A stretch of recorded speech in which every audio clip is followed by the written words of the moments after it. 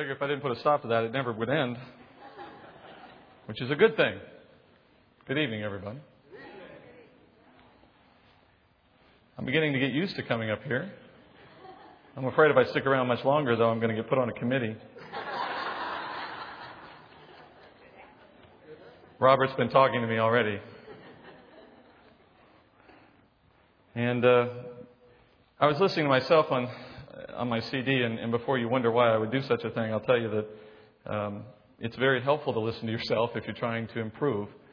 And so I'm my own worst critic. And anyway, as I listen to myself, I noticed I'm pretty serious up here, aren't I? Pretty stern kind of guy. Must not have any sense of humor. Well, I can try to lighten it, but to be honest, the topic is one that doesn't lend itself too easily to humor. And in fact, the circumstances we find ourselves in the church are such that I think maybe I'm working hard to counter what is such a strong tide, a strong unending stream of poor teaching on this issue.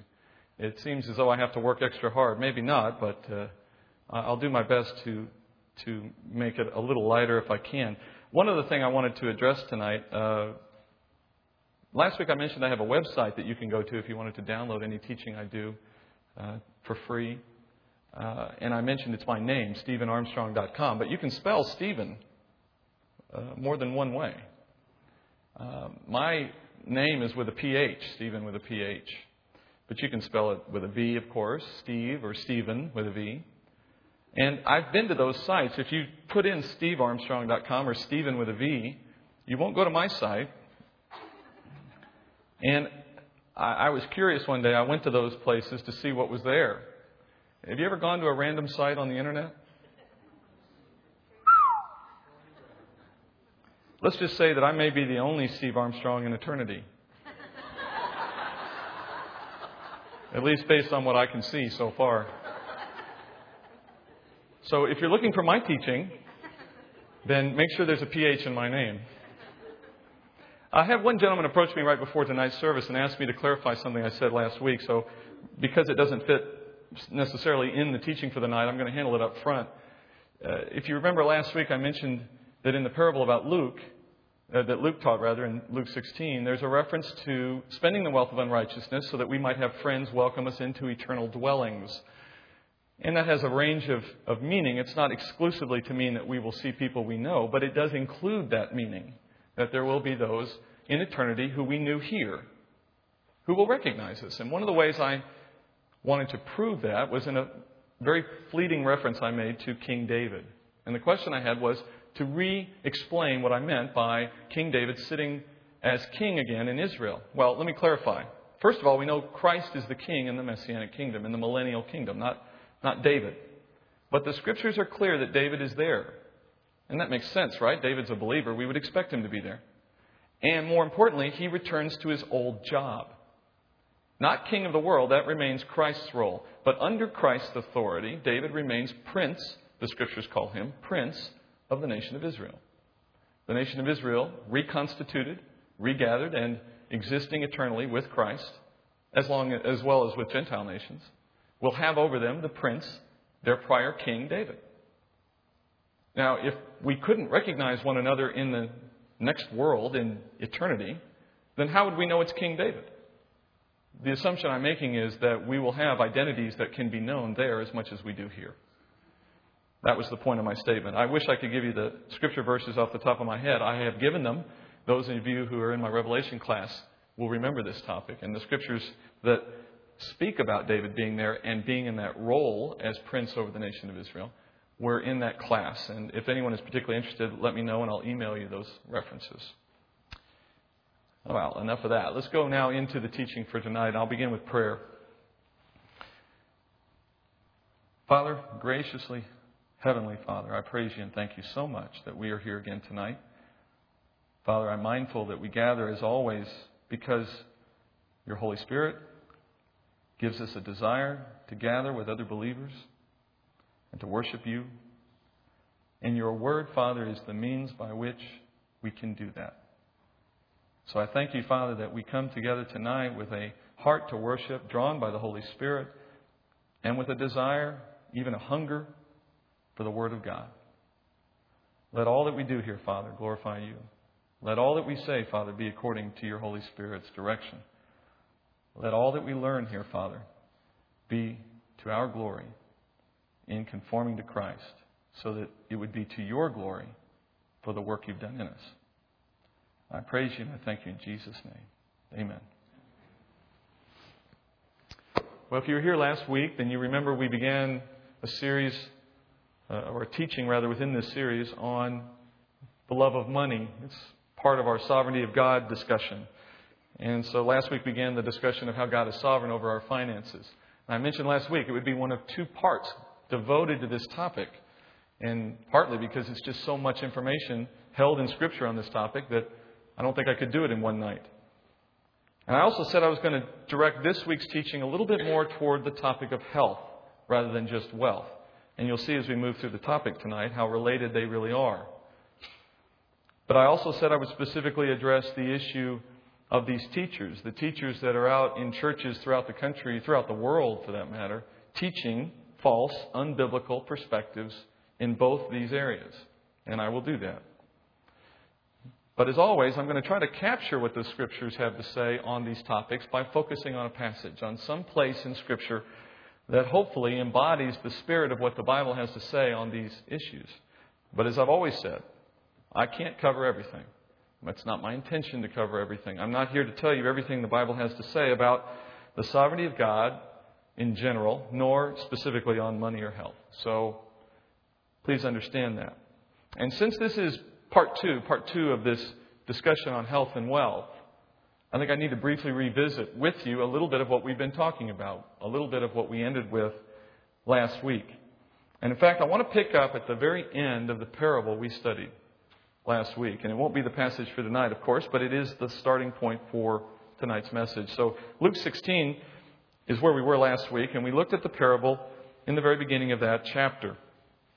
Jesus had just given, and I'm not going to reread it for tonight, but Jesus had just given a short parable in the beginning of Luke about a poor manager, about a manager who was soon to be fired. But he shrewdly finds a way to make good use of money that he was about to lose anyway. Money he was never actually going to receive. He turned this fleeting money into favor among men who did business with his master. And he did it so that some of them might be willing to be his friends and to help him once he lost his job. A very shrewd move on his part. Now, in the parable, Christ complimented the man. And what he said about the man was not that his poor management was worthy or that his scheming was worthy, but just the fact that he knew how to make the most of passing wealth. How he figured out a way to make something that was essentially worthless and was soon to disappear into something worthwhile, something that was lasting, at least for him.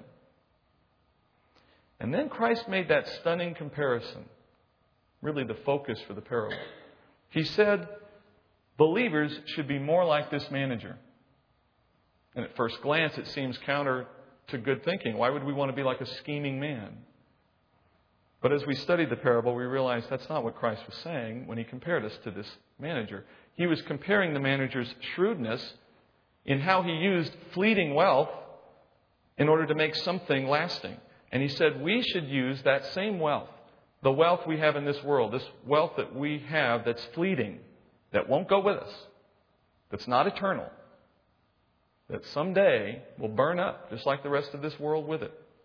And instead of storing it up, use it to make eternal friends, he says.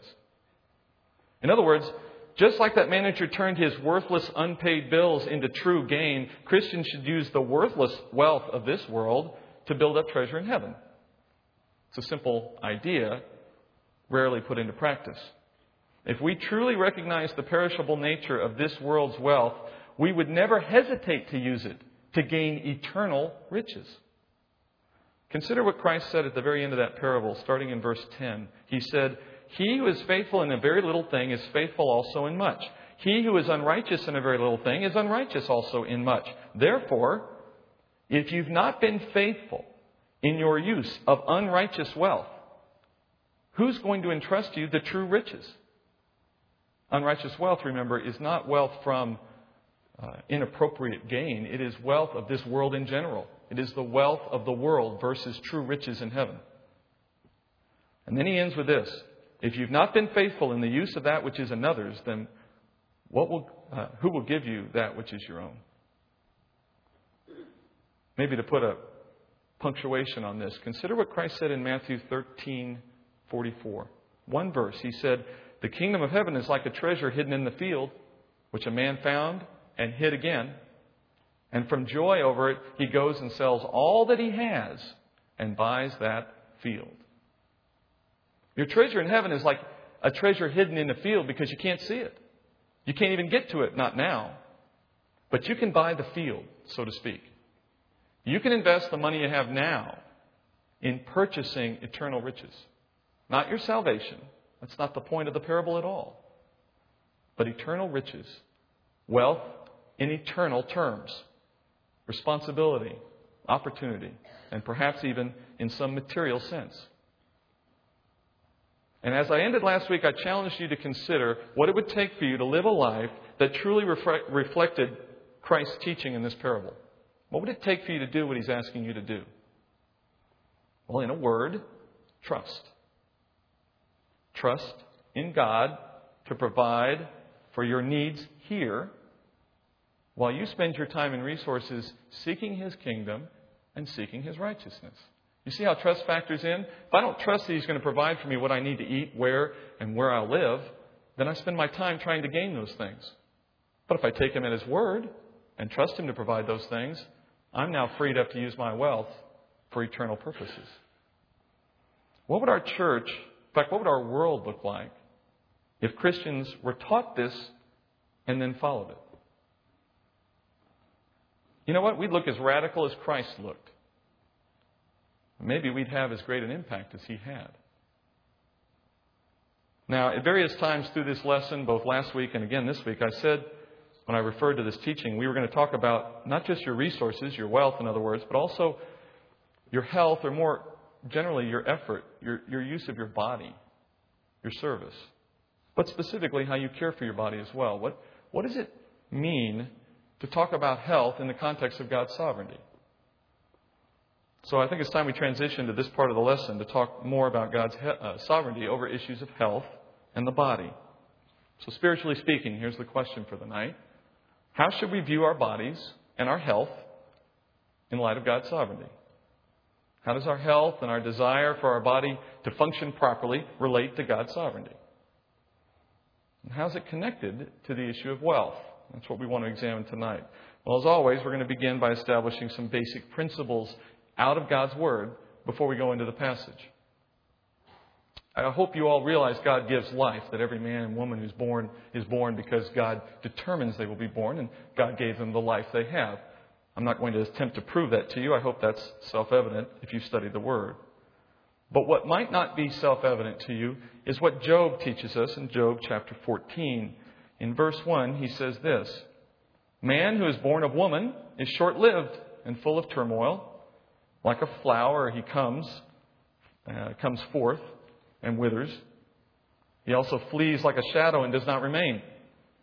You also open your eyes on him, O Lord, and bring him into judgment with yourself. Who can make the clean out of the unclean? No one. Since his days are determined, the number of his months is with you, and his limits you have set so that he cannot pass." Since our days are determined by God, the number of months is with God. Our number of months is with God. God has determined the number of our days in this world. In fact, some might read this and unknowingly confuse two related biblical principles. They might assume that what we're hearing in Job speaks merely of God's foreknowledge. In other words, that he knows how long our days will be. Well, that's true, but that's not what was said in those passages. Job makes clear that we're not just talking about God knowing the future. He says God has set or appointed man's limits. In other words, He says He has determined the number of our days. Not just knows them, but determined them. Moreover, at the very end, He says He's not going to allow us to pass that limit. I believe the more you consider that statement, the more radical it's going to sound. The more you consider that statement, the more radical your life will look. How much time do you spend concerning yourself about how long you will live? Matthew 6:27. And who of you, by being worried, can add a single hour to his life? How much effort do you spend? How much money do you spend trying to lengthen your days? Well, given what we just read in Job, how successful do you think you're going to be? I didn't write this. Now, if you're struggling with what I just said, let me suggest it's because you've been inundated with incorrect teaching, both in the world and in the pulpit in some cases. Maybe not here, but it's out there. So if the thought that you can't lengthen your life challenges you, then I'm glad you're here. Because there's something about the sovereignty of God you may not have known. He's sovereign over the length of your life. I think it's fair to say that the world, and I would argue even the church lately, has been obsessed with concerns of wealth. We said that last week. But if that's true, I also think it's fair to say that the church and the world are paranoid over the prospect of their declining health and impending death. We all know it. We all know what I'm talking about. Consider the vast amounts of money and effort that are spent by the world to avoid death, to forestall death. If it were even possible to avoid death, to end it. But even the unbelieving world knows you can't stop the Grim Reaper, as they put it. Death will come. I think even the most deceived of the unbelieving world would admit that. So they do the next best thing. The next best thing to avoiding death is pretending that you're avoiding it. They all want to look as if they're avoiding it. They want to make their bodies look like they're not growing old. They want to make their minds feel like they're still 20. Plastic surgery, anti-aging cosmetics. They're not necessarily wrong in and of themselves, of course. It's a matter of what you think you're doing it for. And the unbelieving world is trying to preserve the inevitable, prevent the inevitable. All of this stuff they do to give themselves the impression of eternal youth, if not eternal life. And all the while, they're doing it in a decaying body. There's a reason why cheats and con artists of the olden days are called snake oil salesmen. It was because the most common and most successful way to cheat people out of their money came from trying to sell miracle cures, things we call snake oil, to a world that was desperate to cheat death. What really drives the world to behave this way? Why would the world care so much about avoiding death if they know it's inevitable? Well, in a word, fear. Fear of pain, fear of dependency on someone, fear of rejection because of their age, fear of death, ultimately, fear of judgment. And I don't think most unbelievers would actually articulate it that way. I don't think they'd actually admit that they feared judgment by the true living God. I don't know that it has to be a conscious thing. But in here, they know. God has given them a conscience for that reason. And they have a fear that comes from sin and from the separation from God that sin produced. And of course, they should fear. Hebrews 10:31 says, it is a terrifying thing to fall into the hands of the living God. And therefore, that fear should drive them. The problem is it should drive them to Christ, to confessing Christ. But for so many, it merely manifests itself as a pitiful exercise of sticking their fingers in a leaky dike.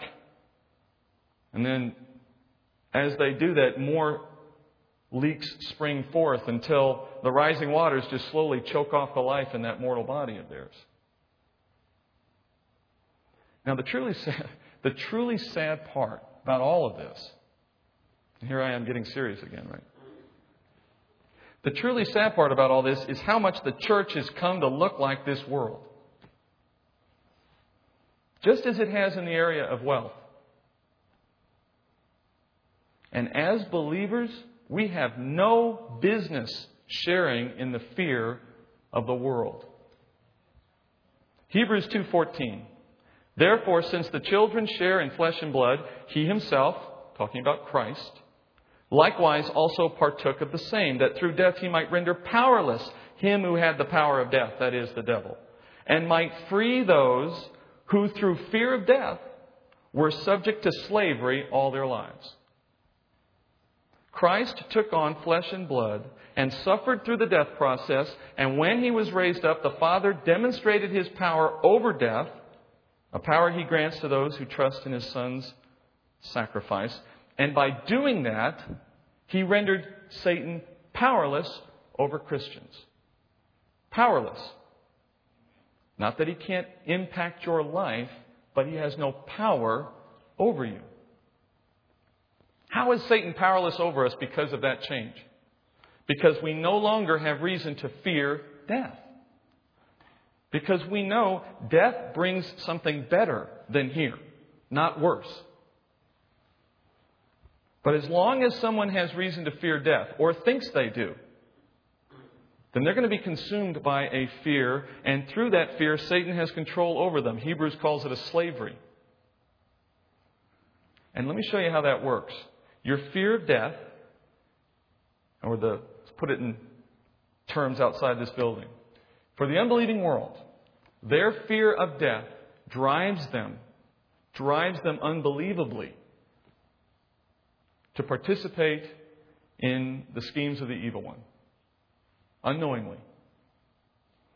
That fear of death and all the insecurities it produces, insecurities over money, insecurities over their health, insecurities over love. I'm getting old, I need to get married. Insecurities over power. If I'm not in charge, someone's going to get me. I'm almost 50 and I haven't been promoted yet. What am I going to have to do to get that promotion? Fear over fleeting time, fleeting opportunity, ultimately over the end of all life, drives us to commit all manner of sin if we're an unbeliever. But the writer of Hebrews says Christians have no business sharing in that fear. We have been freed from that kind of slavery. And we have no business fearing death or the decaying of this body because we look forward to its replacement. We want a different body than this one, if we understand what it means. And when we act like the world does, when we fear death and we follow the same schemes that they do to avoid a death that we have no fear of, then we are assuming the position of a slave again. Not in fact, not in reality, but in our minds and in our witness to the world. You know why so few Christians really affect their world, why their witness is so poor? Because you can't tell them from the world. Because you don't know who they are. They look just like the world. Exactly how are you going to have an influence on someone to believe what you believe if they can't tell there's any difference between what you believe and what they believe? But you know, it's also on this basis of fear that so many false teachers have succeeded in gaining their audience. I want to take a brief moment to address this issue of the teachers before we move into tonight's passage. And as I said on the very first night, I think it's not my intent to name names. We're not against the people. We're against the teachings and against their methods. Because, you know, if we start criticizing a particular person today, then there's going to be someone different tomorrow and someone different the next day. We want to be aware of what they say, not who they are. These teachers, generally speaking, they know their audience's fears. They know that they have fear that they won't have enough money. They know they have fear that they won't be healthy and live long enough. They know these things, and they prey on them. These teachers tailor their messages to appeal to the interests of these people, to their fears, and to their ears. As I read before, 2 Timothy 4, chapter 3, For the time will come when they will not endure sound doctrine, but wanting to have their ears tickled, they will accumulate for themselves teachers in accordance with their own desires. And they will turn their ears away from the truth and will turn aside to myths. That's so many churches today. Sadly, sad to say. These teachers, they're tickling ears. Which means they're saying things we want to hear. Or these churches want to hear. Things that appeal to our sinful, fearful natures. And they often avoid messages that will offend or disturb you. They tell us that God wants to make us rich and take away our illnesses. They tell us God wants to grant our wishes if we just ask Him using the right words. Or if we hold the right thoughts. And as I said, they often avoid preaching the hard message of the gospel. Have you noticed that? I wouldn't encourage you to spend much time listening to them, of course, but on occasion I do, just to hear what they're saying. And they avoid the gospel message because it does offend, as Christ said it would. Perhaps this insight will give you some additional explanation. After he was released from prison, a very repentant Jim Baker, remember Jim and Tammy Baker? After he was released, a very different man than he went in. He came out with this account of how his ministry used to focus on false teaching concerning prosperity. I want you to listen to what he says here. He says, I'd always quoted 3 John verse 2, saying, above all things, God wants you to prosper. I love that scripture. It looks great on a TV screen when you're raising funds. And I interpreted it as God wants you to be rich. But when I got to the words of John's letter, I said, now, this doesn't make sense. So I took the word prosper apart in the Greek, and I found that it's made up of 2 words. The first word means good or well, and the second means road. It's a progressive word. It's like a journey. So here's John saying, basically, Beloved, I want you to have a good journey through life as your soul has a good journey to heaven. It's a greeting. Building theology on that is like building the church on have a nice day. I began to look up all the scriptures used in prosperity teaching, such as give and it shall be given unto you. When I put that scripture back in its context, I found that Christ was teaching on forgiveness, not money. He was teaching us that by the same measure we forgive, we will be forgiven. I had gotten my sermons from other people. The Bible warns about the shepherds who get their messages from each other. I think today the reason we have another gospel and another Jesus being preached is because men have gotten their sermons from each other and from motivational teaching. A lot of what's being taught today is simply motivational teaching with a few scriptures put to it. Amen? You know, that last line sends chills up my spine, literally. Consider how many churches now are willing to jump on board the latest teaching fad sweeping the country, effectively relinquishing this pulpit over to prefabricated sermon series that are designed more to sell books than to glorify God. Pardon me if I offend someone. It's truly frightening to me. My prayer to God continually is that if I ever use any opportunity He gives me in any pulpit for any purpose other than to preach this, I pray He takes away those opportunities. I pray He takes away my calling. And I wish more men in this position felt that way. Now, I'm sure it's the case that for a few of these teachers, there's a truly evil man behind the scenes, an unbeliever preying on the body of Christ. But I don't think that's most of them, frankly. In fact, that doesn't offer me much comfort at all, because what I'm really concerned about is how many honest and well-meaning pastors and teachers who've been impressed by the success of these men are now beginning to imitate them and mimic their teaching in their own churches. This is a dangerous trend. Dangerous trend, brothers and sisters, because it means not only do God's sheep have the wolves to be concerned about now, but now even their shepherds themselves have begun to go astray and lead their flocks to dead ground rather than to good pasture.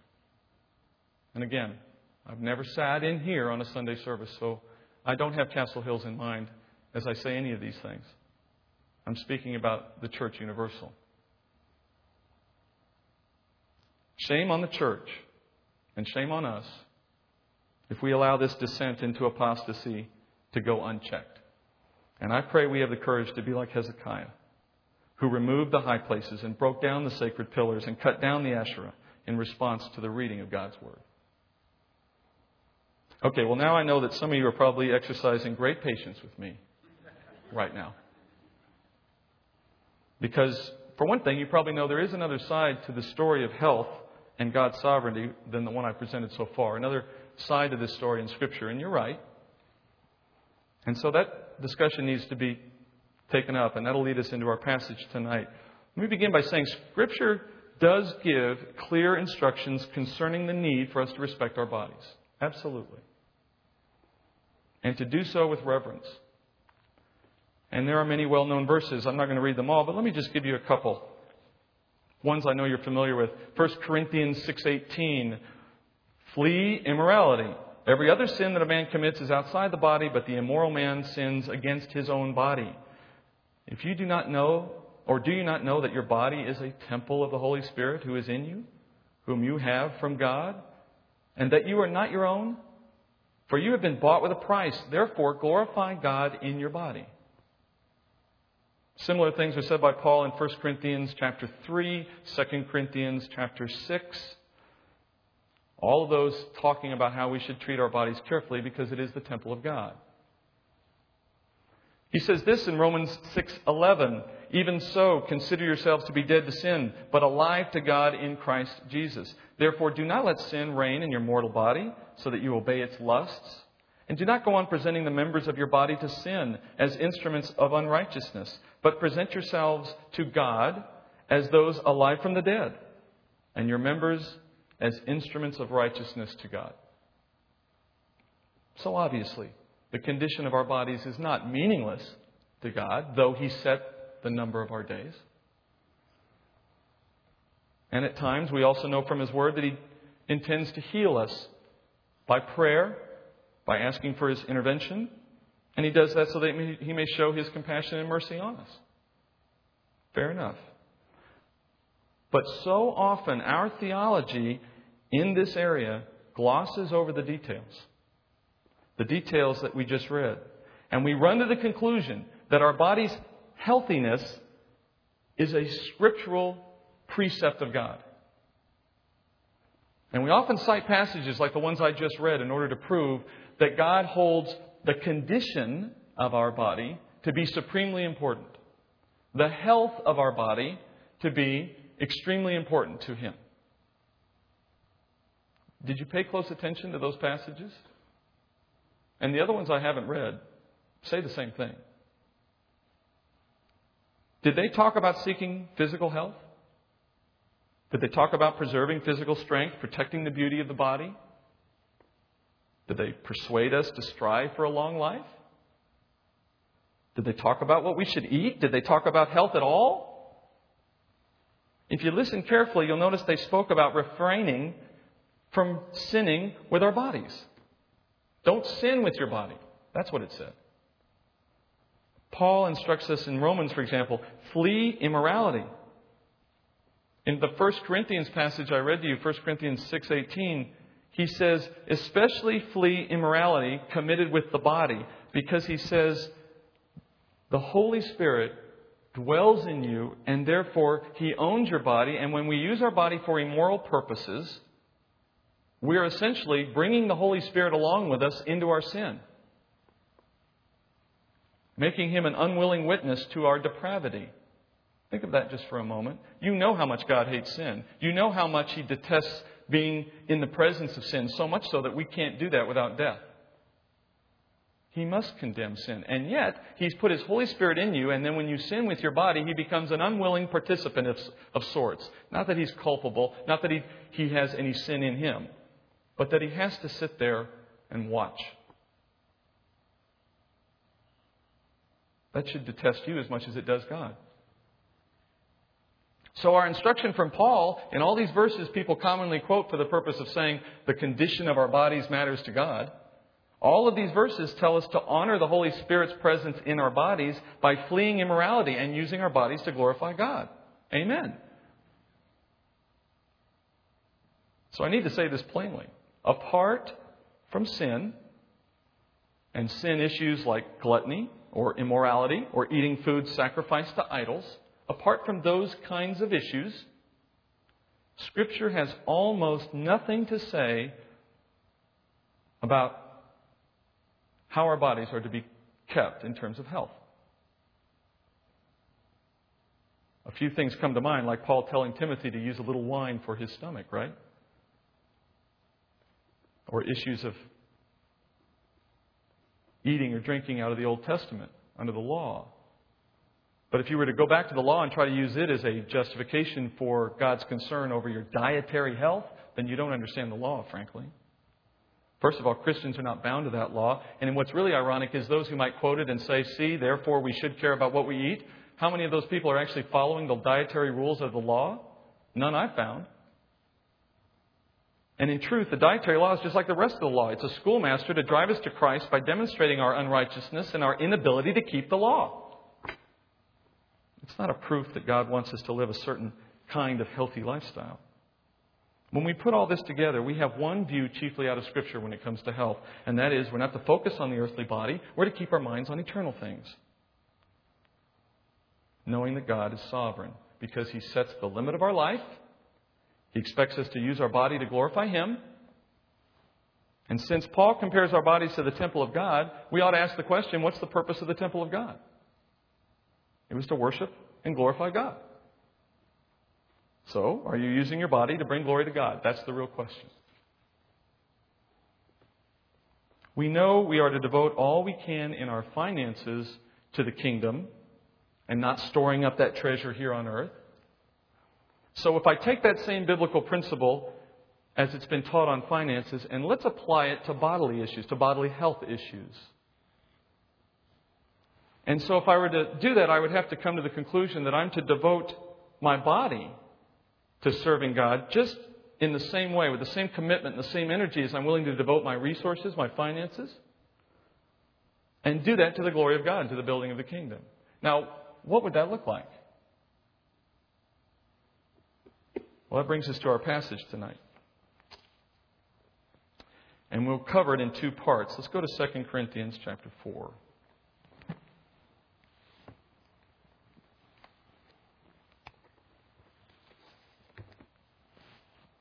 We'll begin at verse 5.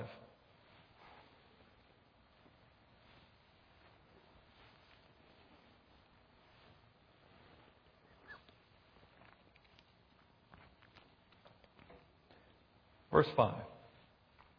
For we do not preach ourselves, but Christ Jesus is Lord, and ourselves as your bondservants for Jesus' sake.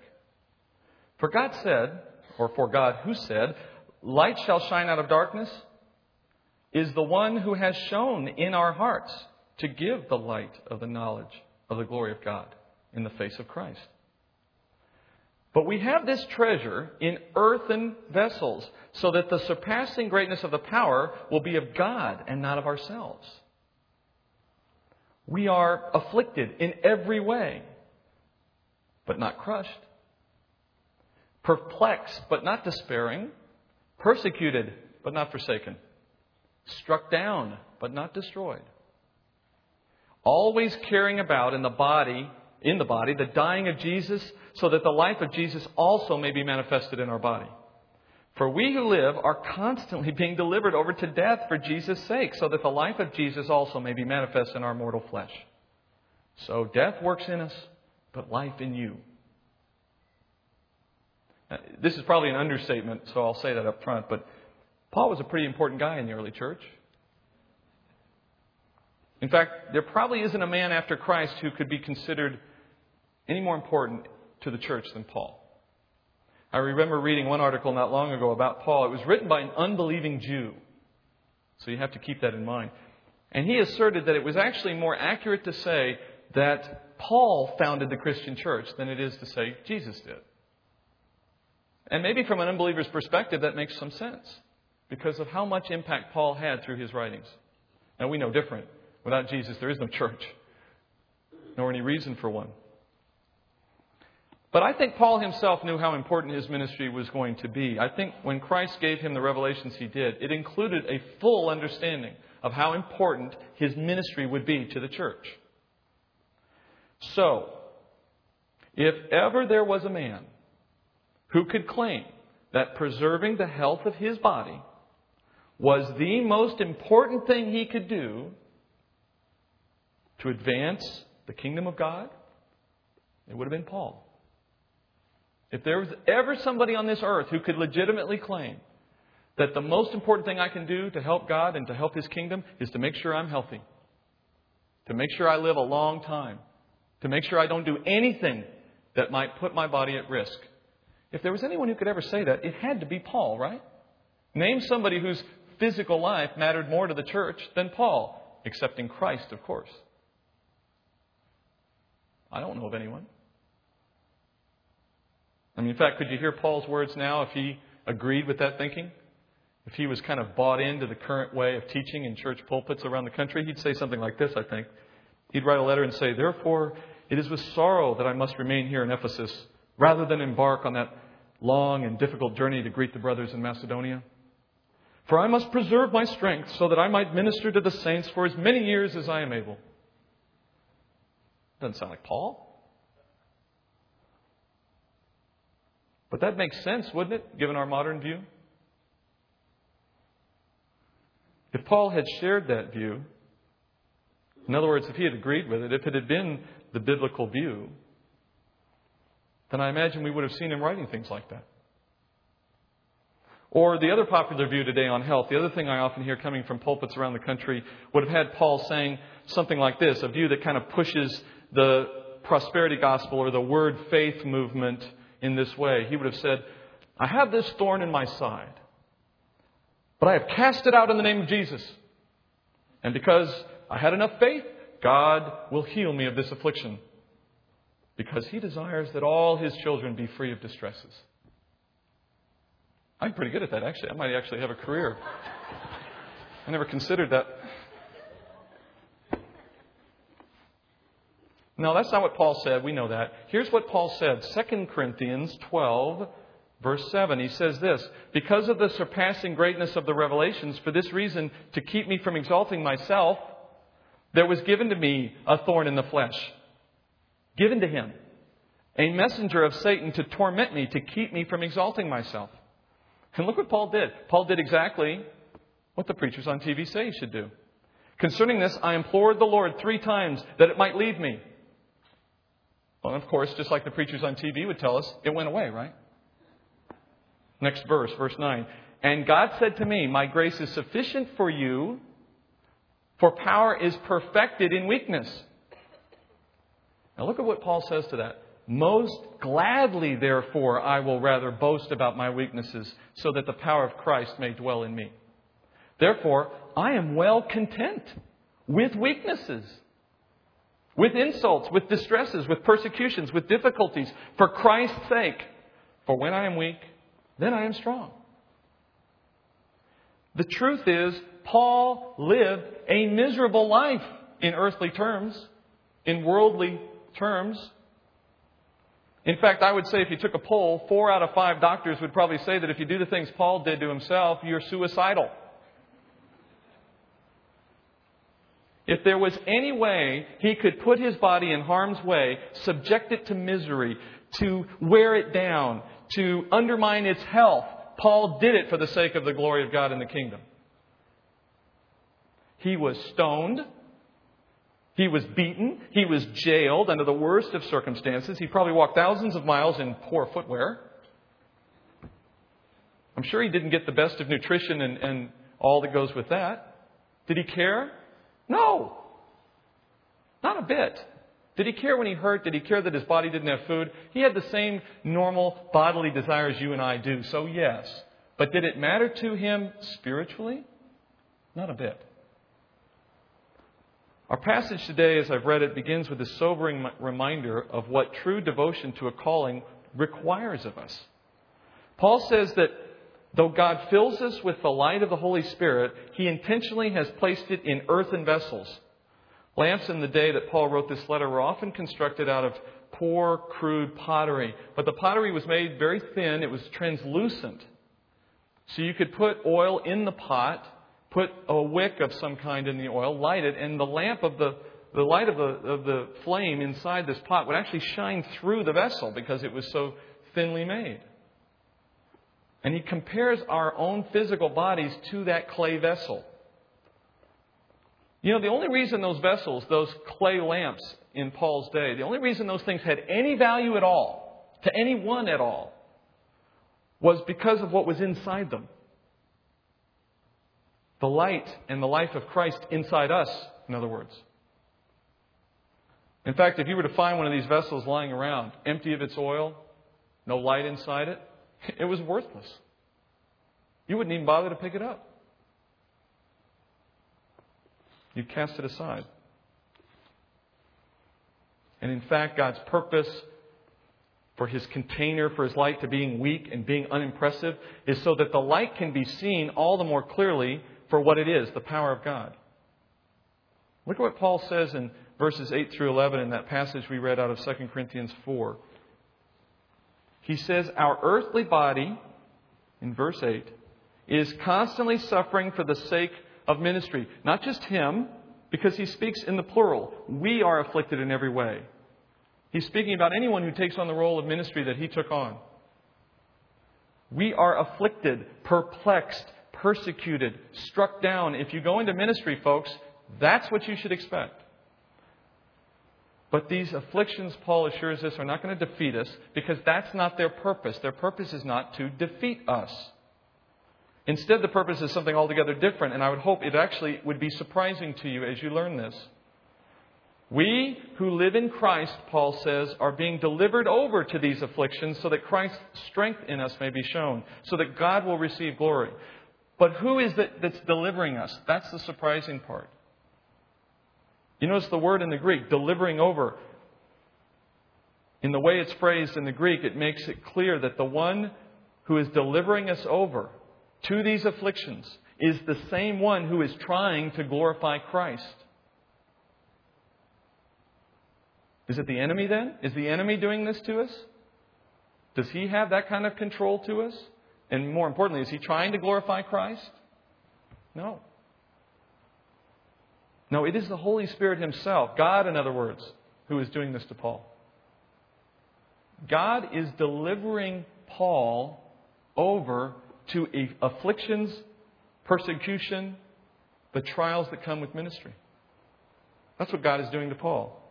And Paul says God is subjecting ministers to these afflictions, not for the purpose of destroying them, merely to ensure that their weaknesses are always evident, so that Christ's strength is always visible. The most convicting part of Paul's message comes in verse 12, in this first half. He says, in a very curious way, death works in us, so life works in you. It's a paradox. In fact, in the Greek tradition, it was very common to try to teach a point using this rhetorical technique. It's basically drawing a comparison through contrast, which is why it's a paradox. How can something compare but also be contrasting? Here's what it means. Paul says that the more faithful he is, and others like him, to obey God's will and minister, in this case to the Corinthian church, the more he is faithful to do that, the more he is faithful to obey God's command, the more he's going to suffer physically. Think about that for a minute. We find it hard enough as it is, in many cases, to evangelize our neighbor because we're afraid they'll be offended. And Paul says the more you do that, the more persecuted you're going to be. The more you'll suffer, not less. And then he says, yet the more I do this, the more the Corinthian church will prosper spiritually because of the apostles' witness, because of them witnessing of their faithfulness to God. The more the Corinthian church saw Paul sacrificing himself for their sake, the more it grew their faith in God. Do you understand what Paul's saying here? Do we understand it? God is well pleased to subject us and our bodies to earthly persecution so that as we persevere through it, God receives glory and the body of Christ is edified. So do you think that the health and protection of our physical body is God's top priority? Then why is it so often ours? Because I want you to consider for a moment what it means if you spend your life avoiding anything that might harm the body. It means you're avoiding opportunities to minister, ultimately. Let's go to the second part of our passage and see if we can't make this a bit clearer. Saying in the same book, but we're going to move forward just a few verses to verse 15 of 2 Corinthians chapter 4. For all these things are for your sakes, so that the grace which is spreading to more and more people may cause the giving of thanks to abound to the glory of God. Therefore, we do not lose heart. But though our outer man is decaying, yet our inner man is being renewed day by day. For momentary, light affliction is producing for us an eternal weight of glory far beyond all comparison. While we look not at the things which are seen, but at the things which are not seen. For the things which are seen are temporal, but the things which are not seen are eternal. For we know that if the earthly tent, which is our house, is torn down, we have a building from God, a house not made with hands, eternal in the heavens.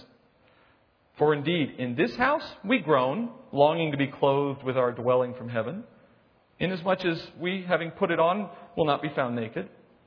For indeed, while we are in this tent, we groan, being burdened, because we do not want to be unclothed, but to be clothed, so that what is mortal will be swallowed up by life. Now, He who prepared us for this very purpose is God, who gave to us the Spirit as a pledge. Therefore, being always of good courage, and knowing that while we are at home in the body, we are absent from the Lord, for we walk by faith, not by sight.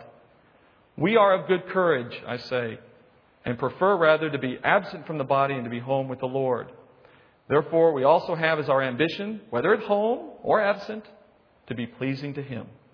For we must all appear before the judgment seat of Christ, so that each one may be recompensed for his deeds in the body according to what he has done, whether good or bad. Paul begins that long passage I read by saying he does not regret the abuse his body is taking for the sake of this church, even as much trouble as this church caused him, as you know. And he says he's done all that he's done for their sake and for the glory of God. What do you think Paul would say to a man or woman who stands in a pulpit today and tries to convince you that God's first and foremost concern is that your body not have any injury, any sickness, any trial, any uncomfort, and that you need to ask Him for those things because He's so willing and prepared to give them to you? Paul says the fact that his body is falling apart doesn't matter to him because he knows who's in charge. He knows that it's part of God's plan that he suffer in this work of the ministry. He says plainly in verse 5 of chapter 5, now He who prepared us for this very purpose is God. One thing is true here. Either God cares mostly about you being wealthy and healthy, or He cares about the things Paul says He cares about. They're completely contrary to one another. He knows that he's experiencing trauma to his body, but he knows it's necessary. It's a part of God's plan because it diminishes Paul's apparent strength while glorifying God. And you know why that's so important? Because he's not trying to convert people into believers in Paul. He's trying to convert people into believers in God, in Christ specifically. So if they're too busy admiring how strong he is, they may not get the message. But if they look at this pitiful, weak, persecuted man with a thorn in his side, they know it's not him. That's often the testimony I provide to the people who know me so well. They know this isn't me up here. You know, if Paul were to have lived his life emphasizing his physical health, he would have been doing exactly the same thing in that context as a man who stores up his material wealth on earth. Both would have been storing up treasure on earth instead of in heaven. And think about it. When you avoid those opportunities to minister, as I mentioned earlier, because of the discomfort it might cause, because of the physical stress it might produce, or when you can't find time for it because you're too busy serving yourself, serving your own physical interests, your own wealth interests, you're too busy with your full-time activities, too busy growing your pocketbook, too busy shrinking your waistline, it's all going to be burned up, your body included. And it's fallen apart despite what you're doing.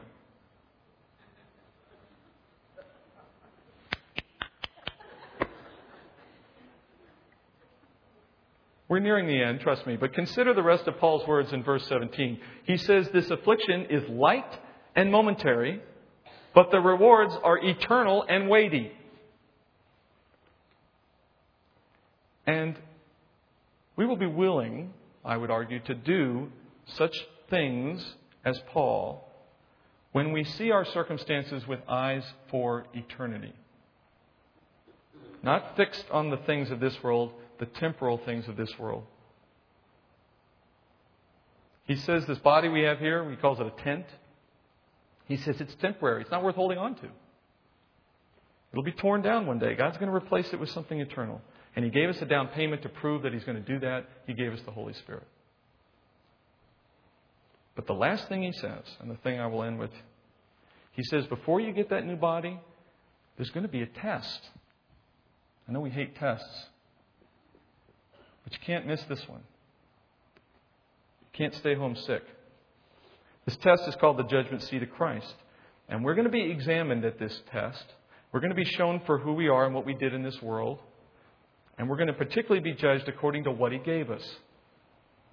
Someone who's been given a strong body with long life is expected to do more than someone who's been given a weak body with short life. Someone who's been given much wealth is expected to have greater impact on the body of Christ than someone who's been given little wealth.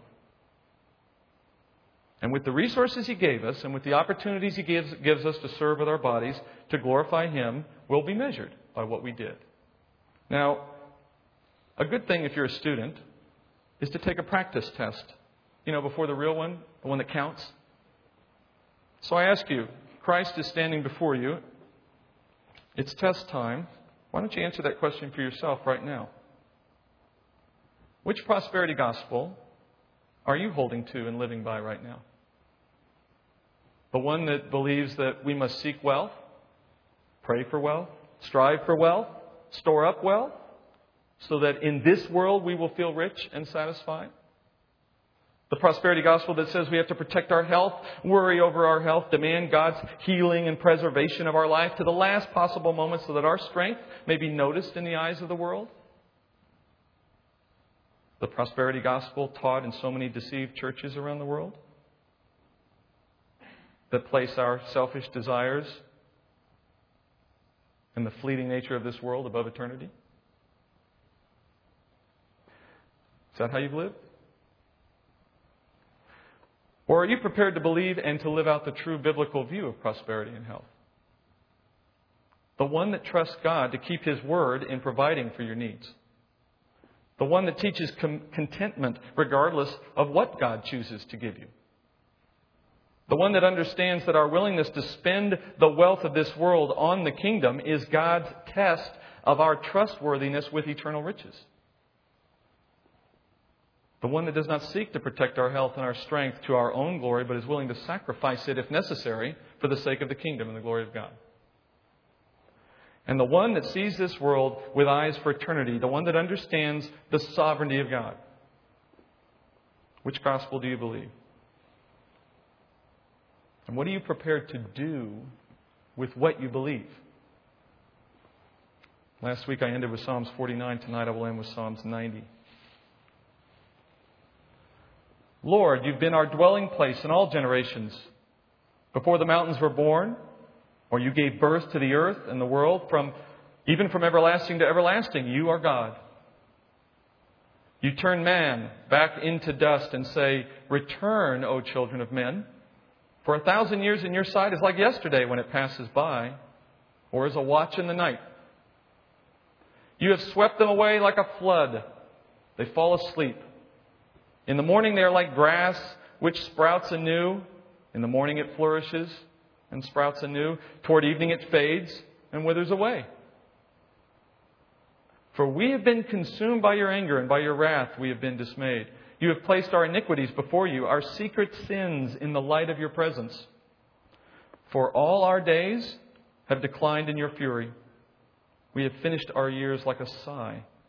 For the days of our life, they contained 70 years, or if due to strength, 80 years. Yet their pride is but labor and sorrow, for soon it is gone and we fly away. Who understands the power of your anger and your fury according to the fear that is due you? So teach us to number our days, that we may present to you a heart of wisdom. Do return, O Lord. How long will it be? And be sorry for your servants. O satisfy us in the morning with your loving kindness, that we may sing for joy and be glad all our days. Make us glad according to the days you have afflicted us and the years we have seen evil. Let your work appear to your servants and your majesty to your children. And let the favor of the Lord our God be upon us, and confirm for us the work of our hands. Yes, confirm the work of our hands. Father, we end tonight in prayer because we do, Father, have a heavy heart. Father, we cannot learn the truth of your Scripture and not be convicted.